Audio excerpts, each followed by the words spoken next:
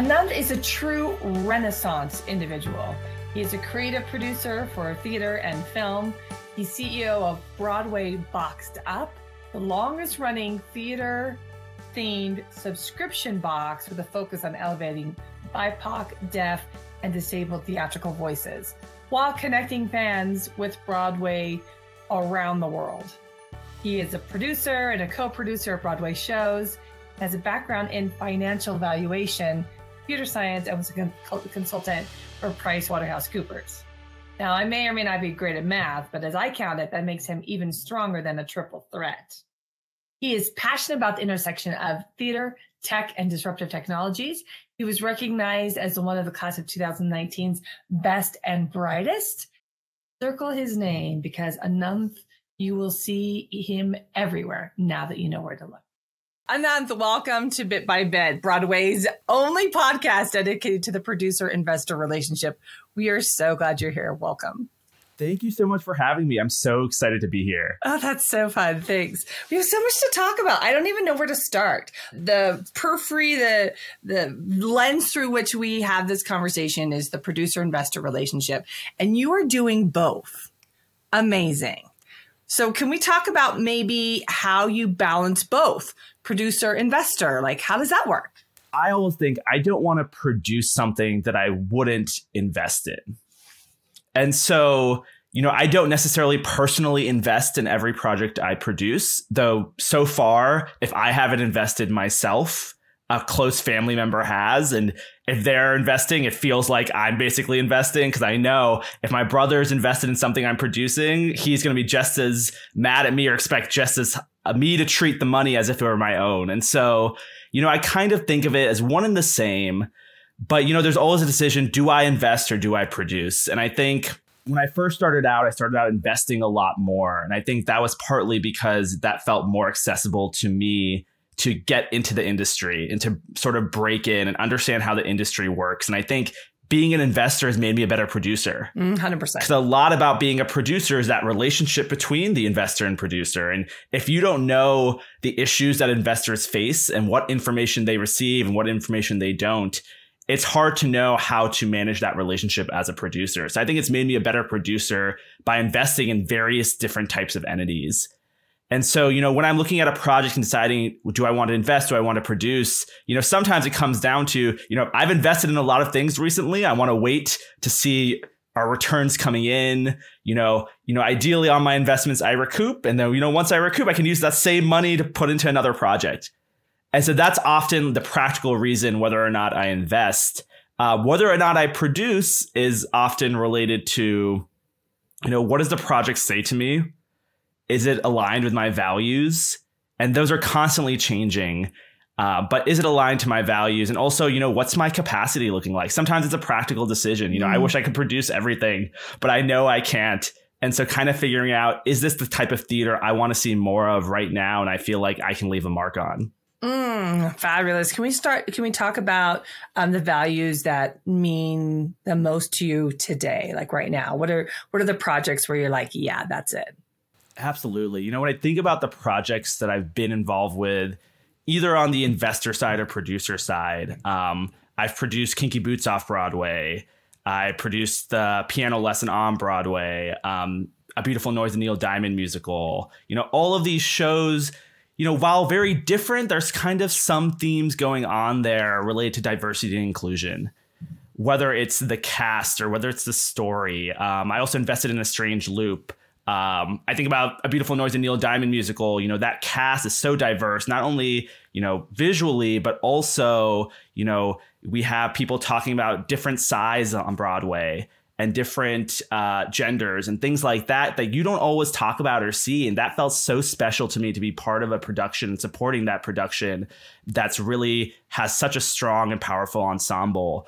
And so that was really important to me to say, it doesn't necessarily have to be a story about a diverse individual or a diverse topic. It can be a story like a biopic musical, but we can have a diverse cast and we can have diverse actors coming in. And that's been really important to me, just given the conversations we had during COVID and just given how I've always wanted to see myself represented on stage growing up.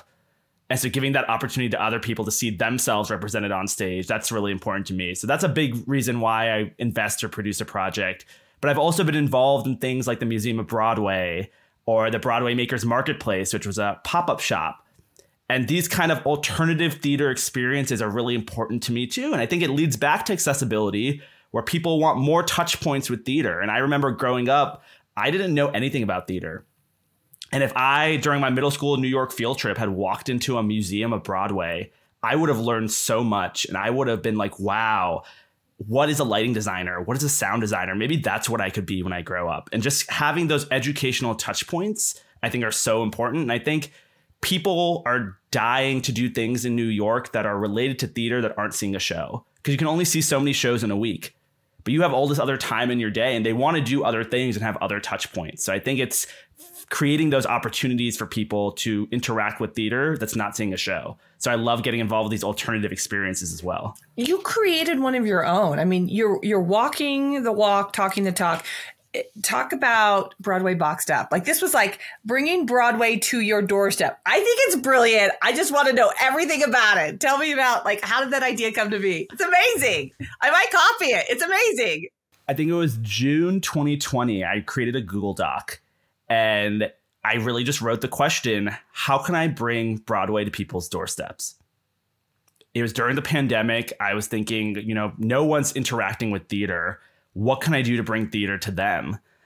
And I immediately thought of two different things. One, I love designing merchandise and working with vendors and small businesses and coming up with merchandise ideas. And I've always been such a fan of merchandise. And I think that Broadway merchandise market is ripe for disruption on how people interact and how people think about merchandise. I've always been excited in that world.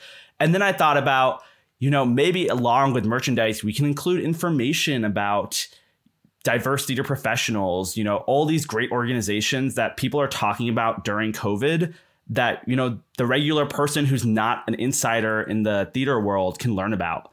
And so I've interviewed deaf theater professionals, nonprofit theaters, just professionals in all sorts of different fields, from lighting design, sound design, licensing, et cetera, teaching people about the world of theater. Because I remember growing up, there wasn't really much opportunity to know about theater outside of, the director, the actor, the producer.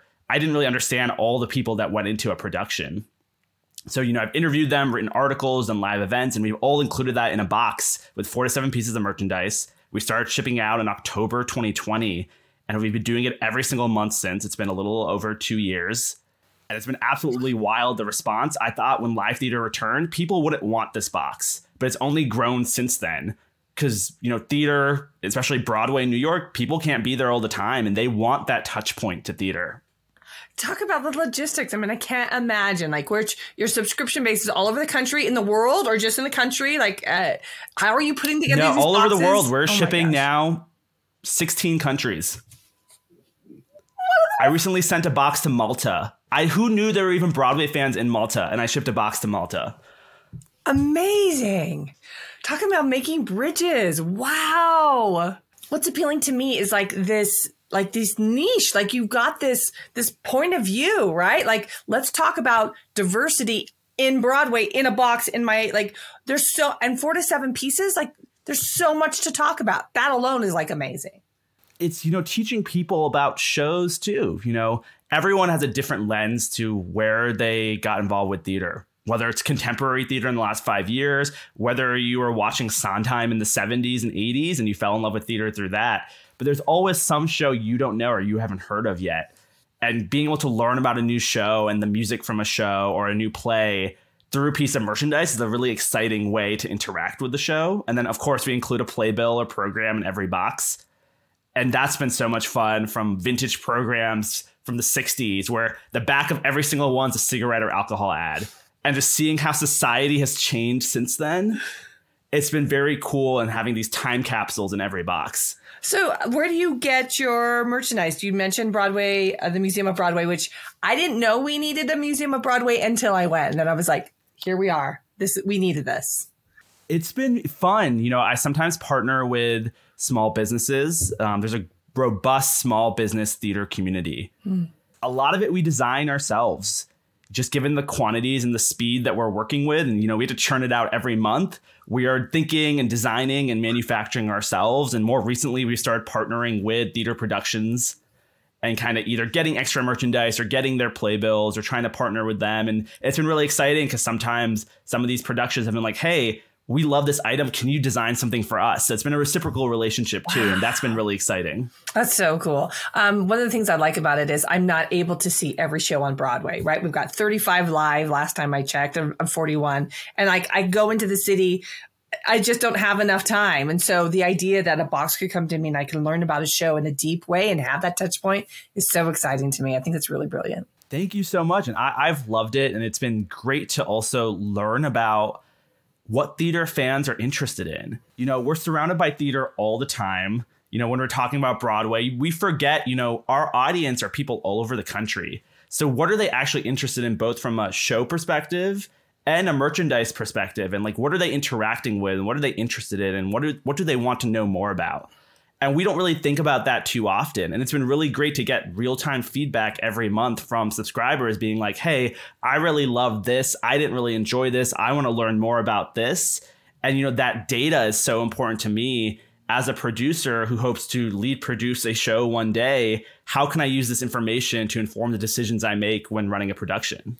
100%. My brain was like, that's like inside track to producer to know what kind of shows people are interested in. Give us a sample of what people will tell you, what they like, what they don't like. Yeah, it's really interesting because we have a wide array of theater fans. Some who are very young and love the contemporary shows like Mean Girls, Beetlejuice, Be More Chill, Waitress.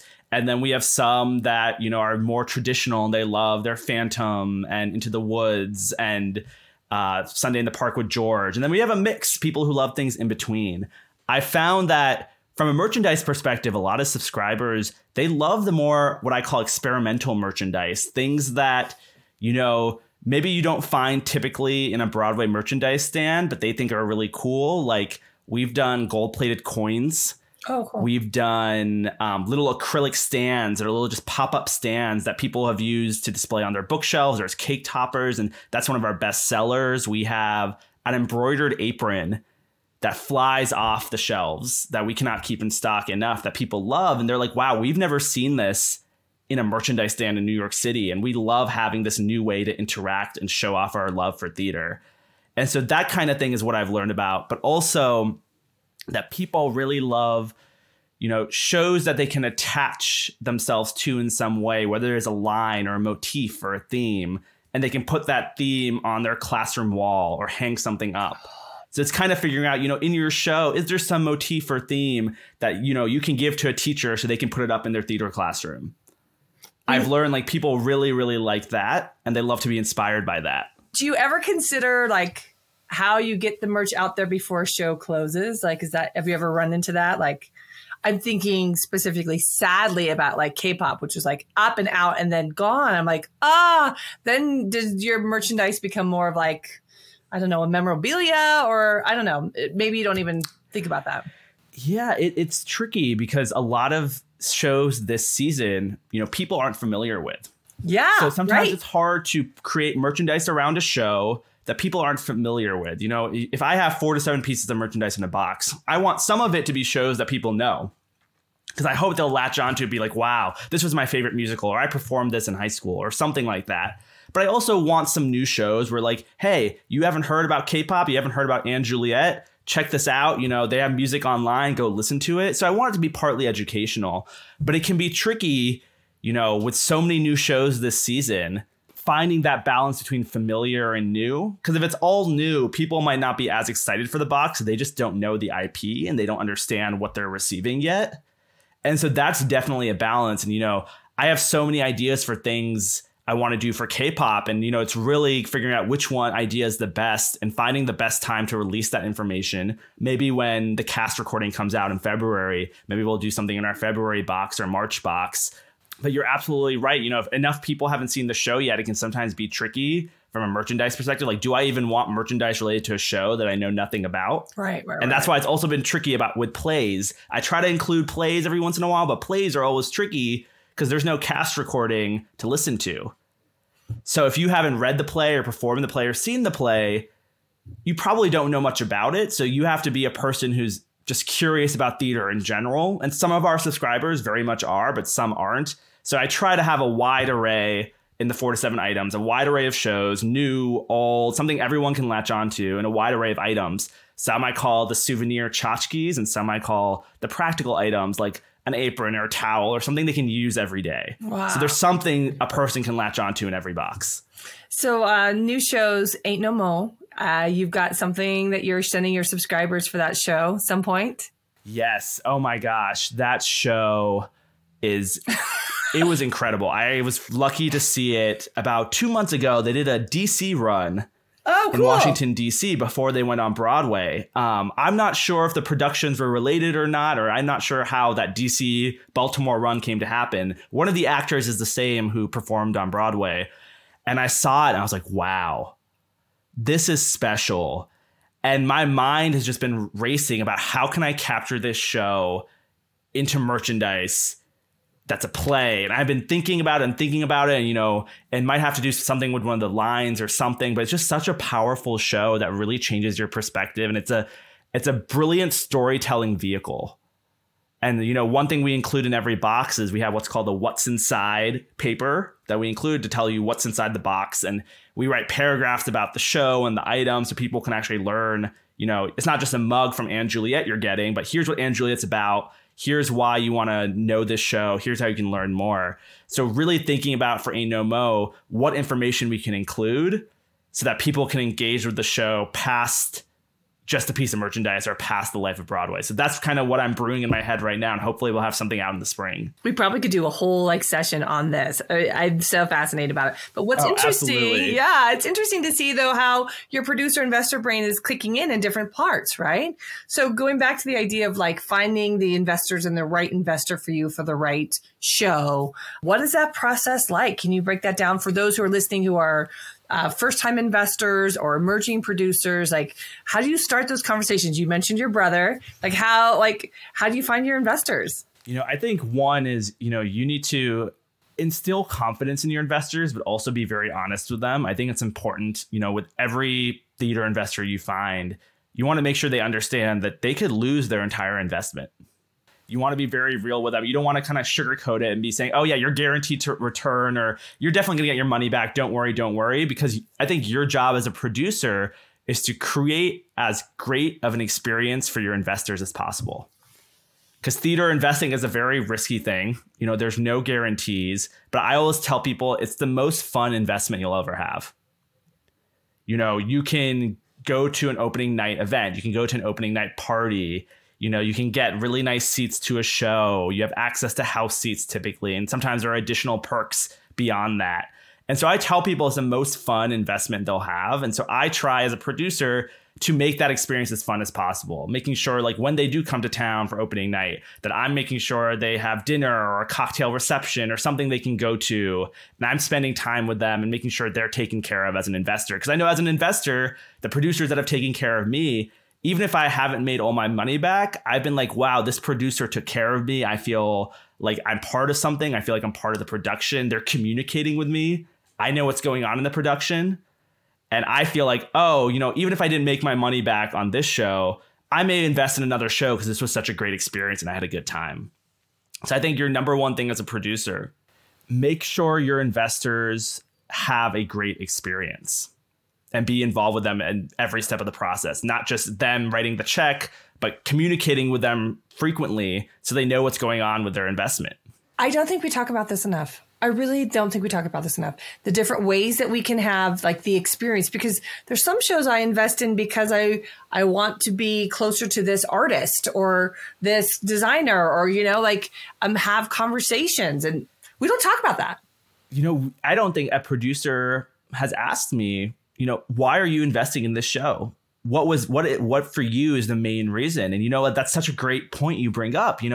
I might invest in a show saying, hey, I know this lighting designer. I want to get in touch with them. Or this other producer on the show, I would love to work with them one day. And, as a producer, it's our job to make connections. Why not? We want to make sure our investor has that great experience and make this world smaller for them and create this robust community. So I think that's a really great point. Figuring out, why is your investor getting involved with the show, other than the fact that it's a great show or other than the fact that they think they can make money. Or they're invested in you, right? Like I've invested in your vision and I want to invest in your things. I love that. Yeah, we're definitely going to break that out. Like that idea of, I love how you said that. Asking the investor, what is it that you want? How can I help you get what you want out of this experience beyond just the fiscal return? That's beautiful. That's really great. I think a lot of times when I'm approached by some producers, sometimes it's the day after I met them. And to me as an investor, I'm like, oh, okay, I met you yesterday and suddenly I'm getting an email saying, hey, can I have $25,000 or $50,000? And to me, that's like, whoa, I just met you yesterday. We don't even have a relationship yet. And you're asking me for money. And so now I know, you're hoping that whatever IP or whatever show you have is attractive enough that I don't even care if I don't know you. I want to be involved in this show so badly. And, that's fine. I think some people do produce like that. But, I like to create, as an investor, have a relationship with my producers. I don't want to just invest in the show. I want to have a friendship, a relationship. I want to get to know the producer better. And I think a lot of people, especially as we bring in new investors to the world of theater, and I'm really passionate about bringing first-time investors in, not only to diversify the investor pool, because I think that's something that's very important that we don't talk enough about in theater, but also because so many of, traditional theater investors, they have so much capital into shows that were kind of roadblocked during COVID. And so they're waiting for these shows to be put up. That's why we have 30, 40, 50 shows coming on this season. And so we have to bring in new investors because everyone's waiting for their shows they've already invested in to go up. And so I'm just so big about building that relationship and making sure, the investors aren't only investing in the show, but are investing in me or my vision or my partnership with them. Awesome. Let's talk about some of the shows you mentioned at the top that you're involved with this season. What is it like to see that show come to life? What's that like? It's really special. I think about The Piano Lesson on Broadway, for example. That was a really interesting show to be a part of because, August Wilson, legendary playwright, so many great shows, and the first revival of this play. And then the cast with Samuel L. Jackson, John David Washington, Danielle Brooks, like a very legendary cast coming together. And so being in that room, not only is it a special experience, because you're like, wait, there's so many people around that I've seen on TV and movies, so many Hollywood celebrities in the room, which is already like a crazy experience. Like, how am I producing a Broadway show and I'm sitting a row behind Ethan Hawke? Like, blows my mind. But, just being in that room and seeing kind of this history being made, and then humanizing it. I had the opportunity to meet August Wilson's wife. Oh, you're kidding. And I didn't even know I was talking with her for the first half an hour. Right? And I was like, whoa, wait, like this is, August Wilson, someone I studied, someone I used to read his plays. This is actually a real person who has real family members, and interacting with them and humanizing that experience for me was so special. And just seeing the show come to life and knowing that I had a role in it was also very special. Because, when you think about theater, it's not only the show, but hundreds of jobs and thousands of hours go in before you even reach opening night. And so thinking that, you had a role as a producer investor to play in it is very, very special. Talk to me, Anant, when you have to have those hard conversations with investors, when it's like, hey, the show, we have to close the show. You and I both have had that experience, and it's kind of like a punch in the gut, right? Like what are those conversations like? I think those conversations, obviously they're tough. No one ever wants to have those conversations. Hopefully as a producer, you did the work up front where, you at least once with your investor, let them know that, there's a chance they might not make all their money back, or some version of that conversation was had. So they know it's an investment and that's risky. And hopefully during the life of the production, you were communicating with them somewhat frequently. Because, if you put on a show, I think about Kinky Boots, for example, off Broadway, which had to close. If I, took the money from my investor and then hadn't talked to them again until several months later when I'm like, oh, sorry, the show's closing, you're not going to make all your money back, I think they would be very upset, being like, whoa, where's this coming from? This is coming out of left field. How is this possible? But I think, if you're communicating frequently, they at least feel like they're in the loop. And hopefully if you're communicating, part of that communication would be along the lines of, hey, sales are looking rough. We're trying to do what we can to help sales increase. But just want to let you know, like the wraps this week or sales this week aren't looking good. So hopefully, it's not coming out of the blue for your investor. But I think having that conversation specifically is just being honest, letting them know like, hey, this is what went wrong. This is what I think as a producer, the show didn't do correctly, or the circumstances weren't right, or whatever the reason might be for closing. And, this is something that, we're learning about. And hopefully there are opportunities that I can work again with this investor, and making sure that they're just well communicated and they understand everything and keeping them well informed. And I find, once you do that with a conversation, the investor is obviously upset. No one wants to lose their money. We always talk about, investors come in knowing they can lose their money, but no one wants to. It never feels good. But hopefully they feel like that they've been taken care well enough that they might come back one day. Putting ourselves as producer in the investor's shoes is so important as investors.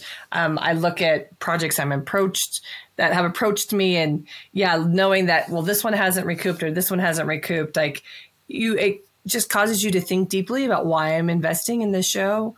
What are the reasons? And there's a bit of a pause, but I feel like if you have the right investor with you, that hopefully they'll have the faith to do it again. I believe that. I've got to believe that, right? And then I think it's about how, as a producer, you sold the show. Did you sell it as like, oh, this is a great investment, you're going to make a lot of money potentially? If you sell your show that way and it doesn't, then I think your investor feels a little cheated. Like, hey, you said like the show could make a lot of money. But if you say, hey, I think it's a great financial investment, but also you're supporting this great story, and I think this story is something you're going to really connect to and you're going to want people to see, then at least that investor feels like, hey, I may not have made my money, but this was a story that I want people to see. And I'm really glad I got to touch so many people through investing in this story. So kind of making sure that investors are not only financially invested, but they're emotionally, or they're connected to the story, or like this is actually an investment that makes sense for them. And I think that goes to the idea of, when I have a show, I don't necessarily reach out to every investor in my Rolodex. I think about like, hey, maybe this topic might be good for this investor. They said they've always wanted to work in a story that deals with these topics or something like that. And making sure that investor has something they can connect to beyond the financial elements. Let's keep talking about this idea of like the different kinds of investors that would have different motivations to be involved. I just read that Will and Jada Smith bought out a show of Ain't No Mo. Like what, right? Like what does that do for the social capital or stamp of approval for a show? Like we need all kinds of investors in different currencies, right? Can we talk about that? It's such an interesting case study, Ain't No Mo, with, so many people buying out those shows. And, first, it's kind of thinking, what does buying out a show even mean? Thinking about that, like, oh, you paid for every ticket in the house that night.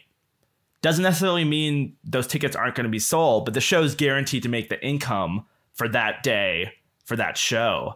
And that's such a powerful statement saying like, hey, I believe in this kind of theater. I want to see more of it. And, I think a lot about how I invested in A Strange Loop. And I was fortunate to see it in DC in its pre-Broadway run. And then a producer friend of mine had reached out. And for me, thinking about, do I want to invest in this show? I was like, how could I not invest in this show? I always talk about what kind of theater I want to see. And this is the type of theater I think there should be more of. And so for me, it was like, what would it say if I didn't invest in this show when I talk so much about the theater I want to see more of? So for me, like, I think I had a similar reason to invest in A Strange Loop as a lot of people have been buying out shows of Ain't No Mo. I'm guessing it's, you believe more people need to see this theater. It's so powerful. It's so important. It's going to bring a new point of view to so many people. And so I think that kind of connection to a show and that kind of investor, it's almost philanthropic in a way. I know some people who treat investing in theater as a donation to the arts is the best way to think about it. And hopefully you can make some money back out of it. And that's not a bad way to think about it. I think really, in some ways, given the risks, you have to be okay and treat it as I am donating money to the art because I am so convinced that people need to see this show. Interesting. I know that's like the commerce art conversation. It's a careful balance, and it may come down to the individual investor. Talk to me about the experience when A Strange Loop won the Tony. What was that like? It was stressful. That night was just a stressful night because, I wanted it to win the Tony so badly. I believed in the show so much. I remember waiting and watching. So many shows won Tonys this year is really great. There's a great diversity and, no one show dominated. But that best musical award at the very end, you're waiting through like a 3-4 hour broadcast. And you're like, oh my gosh, what is happening? Who is going to win? No one knew. And when they won, it was so exciting. Not that I look to awards for validation, but it was validating to me as an investor, saying like, oh, other people also valued this work, especially coming in from a point of view where I know every person likes and embraces different kinds of theater. And I think that's what's great. There's a show for everyone. Everyone's not going to love the same show, but there's a show out there for everyone. And, but it was very validating as an investor to know, oh, other people also appreciated this show. It wasn't just me. So that was really special to experience. Awesome. Talk to us about projects that you have on the horizon that you're involved with. You can name them or not name them, but let's talk about raising for a show and this space of can I say I'm totally committed to it until I finish the raise? That's a stress. Can we talk about that? Yeah, it's so tricky. I think whether you're a producer or even actors go through this too, until the contract's been signed, you don't want to announce it, whether it's superstition, you don't want to jinx it, or, as a producer, you're raising, 125, 250, 500,000, who knows how much money you have to raise, but a significant amount of money. And until you've completed that raise, things aren't set in stone. So you don't want to advertise yourself necessarily, oh, I'm producing Hamilton on Broadway, but then it doesn't pull through. And you're like, you have all these social media posts out there saying you're a producer. And then when the show comes around, it's like, oh, sorry, I'm not actually a producer. People might lose trust in you too. They're like, wait, you said you were producing this show and you're not. What's going on there? So I think it can be stressful for a producer. How do you raise money for a show when you might not even want to tell wide and far that you're producing a show yet?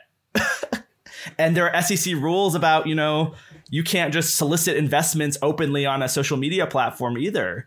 So it's a lot of one-to-one conversations, a lot of one-to-one emails, a lot of, smaller conversations, which make producing hard and tricky and time consuming. Yeah, that's so true. I'm a part of some shows as an investor, but not a producer. So I have to be careful with my words. I'm a small part of this show, but I'm not, you won't see my name on any playbill, right? But I still have a passion for that piece. As an investor, I want to let people know, hey, I'm involved in this show. But then people are like, wait, how are you involved? And it's a very tricky thing to explain. And so, yeah, I always use language like, oh, I'm so happy to play a small part in this show, or be involved in a small way in this show, or something like that. Yeah. Because, I don't want to make my role sound bigger than it is either. I'm not a producer of the show. Don't confuse. I didn't win a Tony Award for A Strange Loop. I just invested in it. I want to make that clear, because I don't want to misrepresent myself. But I want people to know, hey, by seeing this show, you're also supporting something that I believed in. That's awesome. That's awesome. Where do you see yourself in 3 years, 5 years?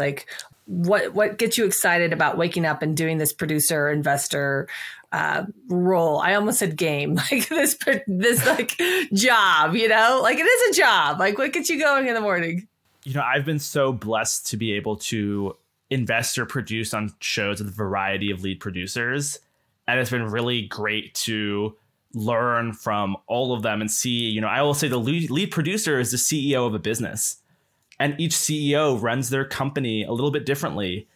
And so it's been such a blessing to be able to see how each CEO runs their business and things that I take away from that. For me, every show I produce is a learning opportunity to see they send this kind of communication to their investors and producers. I really like that. Or they do this kind of meeting, or they do this kind of update, or they involve their co-producers in this way. And I'm like, oh, I'm taking notes. I'm learning. I'm absorbing all of that, because I really, would love to be lead producing my own show commercially in some way in the next 3 years. That's what excites me. And, kind of taking the best of every production I've been a part of, combining it in one show, and really, I just have so many ideas of how I think the theater industry can improve and things we can change. And I want to use a production that I'm lead producing as a vehicle to explore those changes and kind of see oh, is this a better way we can get the actors involved? Or is this a better way we can treat investors? Or is this a better way we can work with creatives and things like that? So that's what I'm really excited for. So, I hope to continue investing, hope to continue co-producing, but I hope to have the opportunity to lead produce as well. Oh, that's beautiful. I can tell from your passion that is definitely within reach, that's a goal you're going to reach. That's fabulous. Thank you. Yeah, for sure. And last question, and then we'll let you shout out things that you're working on and where people can find Broadway Box and all those things. The question is twofold. What advice do you give to investors? What advice would you give to emerging producers? So what advice would you give to first-time investors, and what advice would you give to an emerging producer? My advice for investors is, I think a lot of times in this industry, historically, being able to invest in the show has been this secluded sort of little aspect that, oh, you should be so grateful I'm giving you this opportunity to invest in a show. And I want investors to know, yes, it's very exciting to have the opportunity to invest in the show, but it's your money. You are the investor. I like to think the power is in your hands as an investor. You don't have to think that if I don't give my money for this show, I'll never be able to be involved in any Broadway show again. And sometimes that stress is there, especially your first time. You're like, whoa, someone's asking me to invest in a Broadway show. I've never been asked this before, and it can be very exciting, but the power's in your hands as an investor. You can ask all the questions you want. You should feel 100% confident before you write that check. And sometimes, you feel pressured by the opportunity or how exciting it is. And or you might want to break through in the industry and you think, being an investor is a great way to break through. And it absolutely is. But ask the questions you want. Be careful with your money and be as specific as you want with what you want to invest in. You don't have to invest in the first thing that comes your way. You can say oh, this is a great opportunity. I think I'm more interested in a show like this. Let me know if you have a show like that coming up. Be ready to say no. It's okay. Wow. I love that but let me know when you have something that's aligned like this. And then as producers, we're making notes in whatever our CRM is, right? Interested in these kind of productions. That's cool. Very cool. Yeah. Exactly. And I think as a producer, be ready to hear no. One, don't be turned off by no, but also, I think producing is all a balance between one, finding shows to produce in and having the capacity to produce them, but also kind of building out your proverbial Rolodex, I guess. It can be so easy once you start producing shows, more and more people will ask you or want you to produce more and more shows, and you can be producing multiple shows every season. But I think for at least the style of producing that I like to pursue, it's okay to take time to build relationships and build out that Rolodex and really meet people. And you don't have to be producing a show every 3 months or every 4 months. You can take a break. You can take time to really understand, what investors are out there, or who can I get into this theater world and talk to about hey, you've never thought about investing in theater. Maybe you might be interested in it, and build that relationship for 6 months. And maybe you'll have an opportunity for them when the time comes. So, it takes time to build out that Rolodex, but I think it's absolutely worthwhile to do so, especially when you're just starting out in the producing world. And it's really easy to just want to produce everything and realize, wait, I only have the same 10 investors I go to for everything. I need more people I can talk to, and it takes time to build those relationships.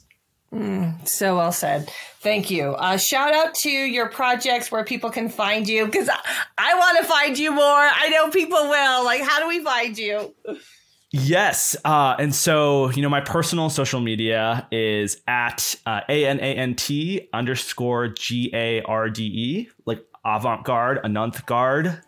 And you can find Broadway Boxed Up at Broadway Boxed Up on all social media platforms, or at our website, www.broadwayboxedup.com. Fabulous. Thank you so much for taking time. You are terrific. I can't wait to let our paths cross. And thanks for sharing your wisdom. Thank you so much.